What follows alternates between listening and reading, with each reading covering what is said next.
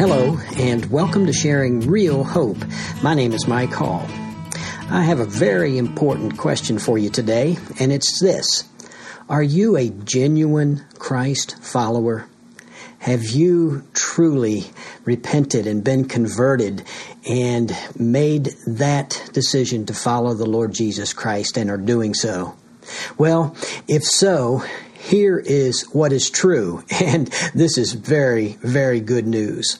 The Apostle Paul, in his letter to the Romans, and what a powerful and rich letter it is, said some things about Christ followers. In Romans chapter 3, verse 23, he says, "For all have sinned and fall short of the glory of God."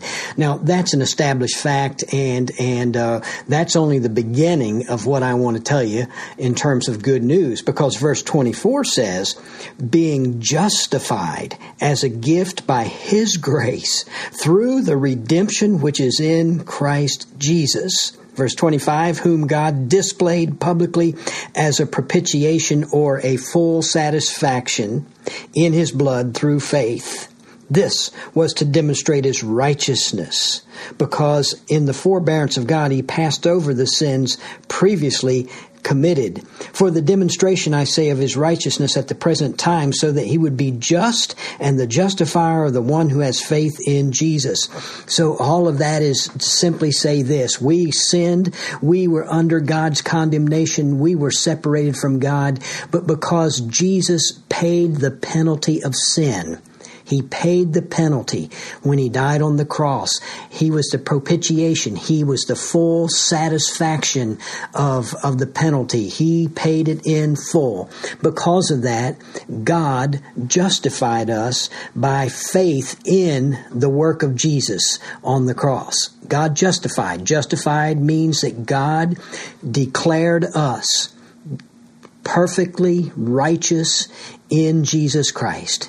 He declared us righteous. We were blessed to receive, to be credited for the righteousness of Christ. And so, according to Romans chapter 5, then, it says this, verse 1, "Therefore, having been justified by faith," having been declared righteous by faith, "we have peace with God through our Lord Jesus Christ." We have peace now.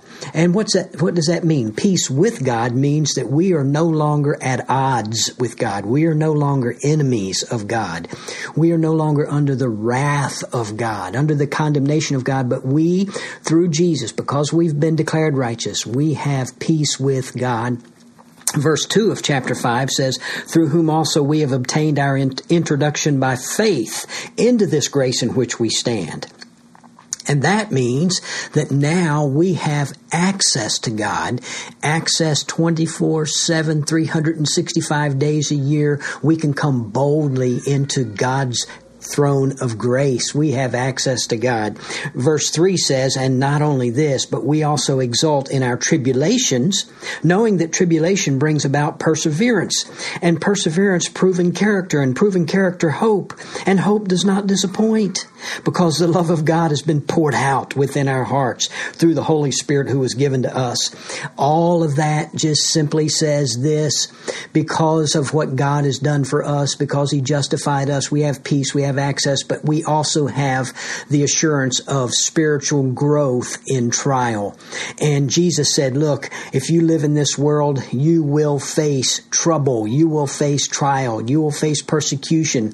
It is inevitable. And I'm talking to people right now on this podcast that knows what I am talking about. You've had trouble and trial in your life at different periods of your life, but the good news is, as Christ followers, God's promise is that we can grow spiritually. We can become more like Christ through those trials. And then in chapter 6 of Romans, this is still the good news. This is what is true of us as genuine Christ followers. Romans 6:6 says this: knowing this, that our old self was crucified with him, with Christ, in order that our body of sin might be done away with, or literally rendered ineffective, so that we would no longer be slaves to sin. Here's some more good news. Because of all that God has done for us, the power of sin is broken in our lives. You know, a sinner sins. That's who they are. That's who we have been. A sinner sins. You cannot deal with the sin in a sinner's life. You can only give them the good news, because the good news is the gospel of Christ, that Jesus saves. And once someone is saved, and that not only is the penalty of sin satisfied, but the power of sin is broken. Now, as believers, as genuine Christ followers, we don't have to sin. We do sin, but we don't have to sin. We are not bound. We are not chained to sin. So all of those things God has done for us in our lives as Christ followers. Now, the Apostle Paul in Romans chapter 12, and that's what we're studying now. We are in a series of 12 podcasts that covers the entire chapter, Romans chapter 12. We're looking at verse 1 today, and verse 1 says this: "Therefore I urge you, brethren, by the mercies of God." That's what I just got done talking about. The merciful action of God in our life, what He has done to make us His children. Based on the mercies of God, here's His appeal: to present your bodies a living and holy sacrifice acceptable to God, which is your spiritual service of worship. And so here, the Apostle Paul is making an appeal. He's not giving a commandment. He's not demanding something. He's coming alongside to counsel us, to ask us to do something. This appeal is simply this: present your bodies. That's what he's asking. This word present here, literally in the original language that the New Testament was written, Greek, it literally means to place beside. It's just simply giving over, to give as making a present, to place beside. It is the verb tense here. It's a verb. The verb tense is in the aorist tense, and it just means that it is an effective, successful, single action. It is an effective, successful, single action. In other words, you just make a commitment to this. You are going to present your bodies. Now, this business of presenting your body, I want to go back again to Romans chapter 6, and I want to share a couple verses with you here to help you understand what it means to present your bodies. Romans chapter 6, verses 12, 13, and 19 say this: "Therefore, do not let sin reign in your mortal body." What is a mortal body? It's the body that we currently have right now. It's not an immortal body. It doesn't last forever. It is this body that we currently reside in.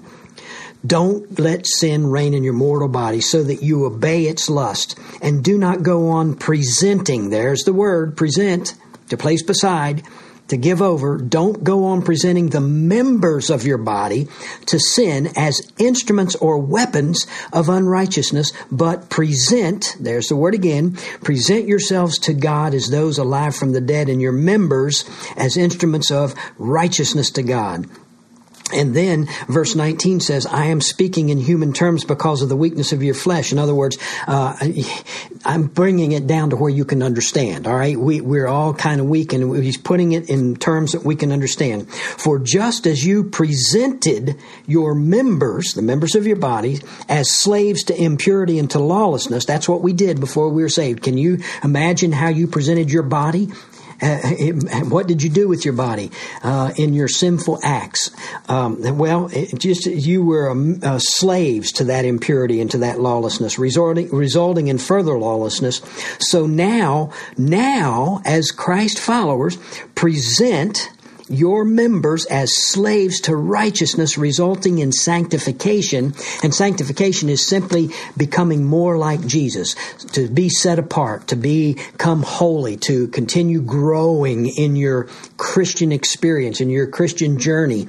And so there again, Paul was talking about presenting our bodies. That's what the appeal is. What do you have? What do you have? You have been blessed with a body. and no matter what kind of shape that body is in, it is the body that God's given you. There are many members of your body, fingers, toes, eyes, ears, the brain, the heart, but all of it comprises that one body. Present the members of your body, your entire body, to the Lord. And then he goes on, I urge you to present your bodies a living and holy sacrifice. Present your body a living and holy sacrifice. What is that? Well, that's versus the dead ones that were presented in the Old Testament. And you know, those animals died because of the people's sin. Blood was shed. But listen, Christ died once for all. So there's no more dying over our sin.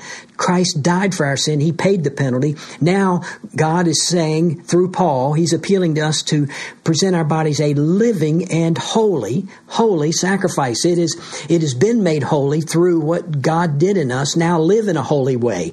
Make your body a living sacrifice acceptable to God, it says. Well-pleasing. This is what pleases God. Who do you want to please? Do you want to please yourself? Do you want to please somebody else? Or do you want to please God? When we present our members, our bodies, as a living sacrifice, we are presenting to God something that pleases Him. And it goes on to say, which is your spiritual service of worship. And I don't like that word spiritual there. I think a better translation would be reasonable, logical, because that's exactly what the Greek says. It is our spiritually intelligent service of worship. It's a commitment to a lifestyle is what it is. This language here being used, service, sacrifice, spiritual service, it's reminiscent of the priests serving in the Old Testament tabernacle. When they would serve, they were worshiping God through serving in the tabernacle, whether it was helping with the sacrifices, cleaning up after the sacrifices, whatever they did around the tabernacle, they were serving. It was an act of worship. And what God is saying, whatever you do in your life, make it a lifestyle of worship as you serve God. This is not a second experience. You're not called to be saved and then to, as a second experience, present yourself to God, but it's a settled commitment as a result of God's work in you. And it is a growing experience. And so, once again, present your bodies. Lord, in my heart, I am yielded to you. I am presenting what I have to you. I'm alive. I'm going to live. Let Christ live his life through me. I'm going to live for Christ. It is that. That is my act of worship to you. And everything that I do, whether I'm digging a ditch or I'm singing a song in church and everything in between, it's going to be ultimately an act of service to you. I want to set myself apart for you. I don't want to yield my body. I don't want to present my body to sin. I want to present my body to you. And it is indeed, this is a growing experience. And in the next podcast, I want to talk about that in Romans chapter 12, verse 2. I can't wait to get to that one. I invite you to stay tuned. Well, until next time, God bless. Thank you for listening to this edition of Sharing Real Hope. We hope that you were encouraged in your walk with Christ by what you heard. Please take a moment to email us with your questions, prayer requests, and comments. Our email address is sharingrealhope@gmail.com. Again, that's sharingrealhope@gmail.com. Or you can visit our website at sharingrealhope.org. Until next time, keep living in and sharing real hope.